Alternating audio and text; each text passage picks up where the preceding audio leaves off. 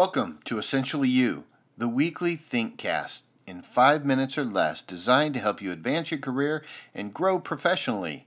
My name is Mark Mathia, and I believe that if you can rock it at work, you can love your life. Welcome to the show.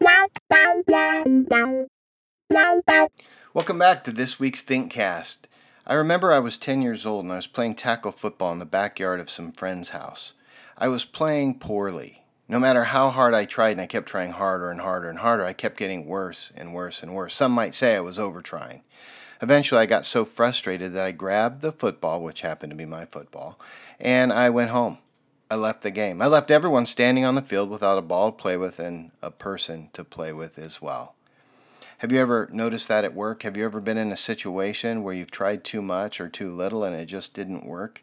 Well, I ran into this story the other day and I thought I would share it with you because I think it's a good illustration of where we want to be when it comes to applying our talents and gifts at work, no matter how hard the job is.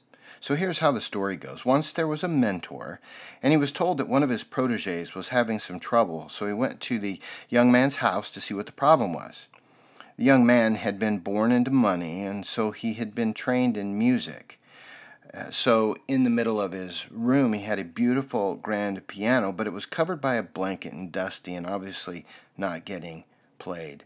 When the mentor entered, he saw it and he went over to it, took the blanket off and said, "Hey, let me see if I can play this, but I need to tune it." So he went in, started looking at the strings to get it in tune, and he started cranking on each of those strings until they were so tight that if a key would hit it, it would snap the string.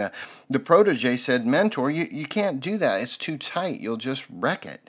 And so the mentor said, "You're right. Let's go ahead and loosen them." So he went ahead and loosened the strings, but he loosened them so much that when the key was hit and it went to hit the string to make the sound, all you could hear was a thunk.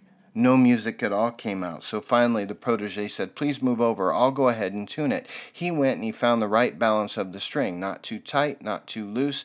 Put it in tune and it was able to make beautiful music.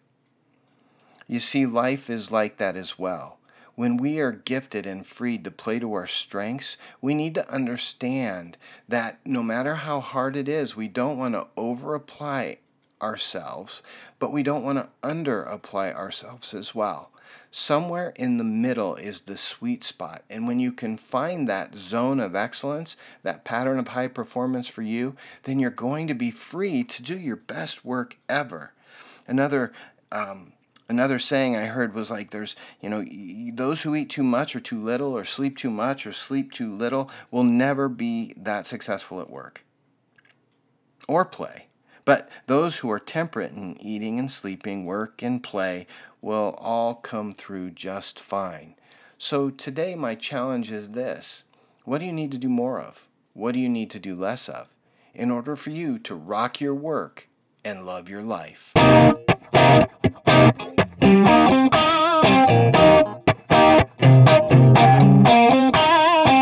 And now it's your turn to get out there and rock your work so that you can love your life. Not every job out there is going to be your dream job. But I can tell you, when you apply your natural patterns of thinking, feeling, behavior, your natural talents or strengths, you'll be able to achieve far more than you ever dreamed possible.